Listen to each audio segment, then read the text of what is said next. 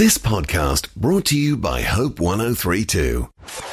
Amazing people that aren't us. Darren Batchelor is a policeman from Wollongong Licence and registration. who's encouraging people to jump out of planes.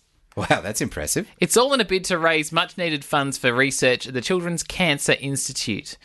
The Detective Inspector's daughter, Isla, was diagnosed with an aggressive form of leukemia when she was just 4 years old, and he joins us today. Good morning, Darren. Yeah, good morning, guys. Thanks for having me on. I apologise for my co-host, Duncan. Please don't arrest him. How about I look you guys up on the computer now while we're talking? I can send someone around. See, our history's okay. Clean as a whistle, Darren. I'm sure you are. Now, let's talk about you and your daughter, though, because it's an incredible story. Can you tell us about the events that led up to Isla's diagnosis? What were the signs that she was sick? Look, the only signs or symptoms that she had at the time, and obviously we didn't, in our wildest dreams, imagine it was going to be cancer, that she had some pains in her knees for a couple of weeks and was snoring in her sleep. And that was purely it. She was going to school orientation. She had swimming lessons the day before she was diagnosed, still eating healthily. There was no bruising or anything like that. So on a Tuesday morning, my wife took her to our local doctor just to have a checkup and see if, we thought the knee problem might have been growing pains or something like that. And the snoring, we thought it was her adenoids because one of her sisters had enlarged adenoids. So that's what we put it down to. So my wife, Sarah, took her to our GP on a Tuesday morning, and the GP did some blood tests.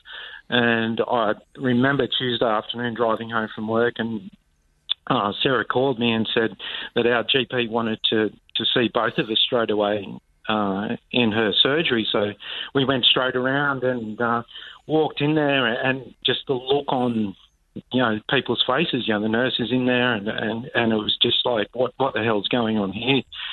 We went into her room, her consultation room, and she said to us, Isla has leukemia. You have to go to hospital tonight. They're expecting you. So from there, that was about 4:30 in the afternoon. And by 7 o'clock that night, we were at the Royal Children's Hospital in Randwick. And by, 8 o'clock the next morning, Isla's treatment for cancer had started. Mate, we've all got little kids. We're all dads. I mean, that must have been such a challenge watching your 4-year-old endure that treatment.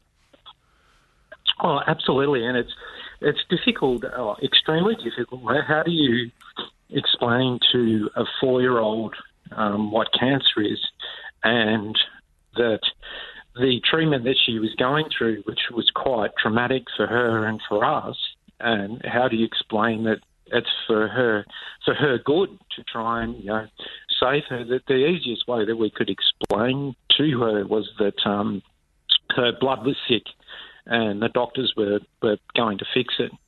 And from there, she sort of took it on board that, as she's got older, because she was 4 years old when she was diagnosed, and she's matured and become more aware, and particularly watching TV, and, cancer seems to be everywhere. Every time you turn on the TV, there's some story or something in the paper. She became aware, and she would watch stories on people that died of cancer, and one day she said to us, I had cancer. She said, I don't want to die. Mm-hmm. Yeah. Oh, wow. Gosh, man. Darren, I just think about being a dad through a time like that. Is there something that you realised about what it means to be a dad that you didn't until you went through this whole time and experience? Absolutely. I think, every dad sees themselves as the protector of the family, as the head of the family. But one thing that you realise that during something like this, that it's out of your control, that you have no control on what's going on with your family. You try and guide them as best you can. And with our daughter, we had to hold her down when they inserted a needle into her chest so she could have a chemo into her chemo port. And that was particularly traumatic for her. And for us, it was like we were double-crossing her because we were the ones that are supposed to protect your children. But here we were, subjecting her to traumatic treatment that she hated, but it was for her own good.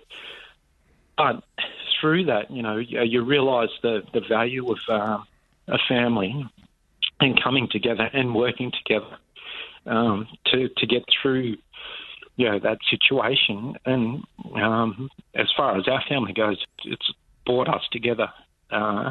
We, appreciate a lot more things in life. We, a lot of things that would previously worry us doesn't worry us.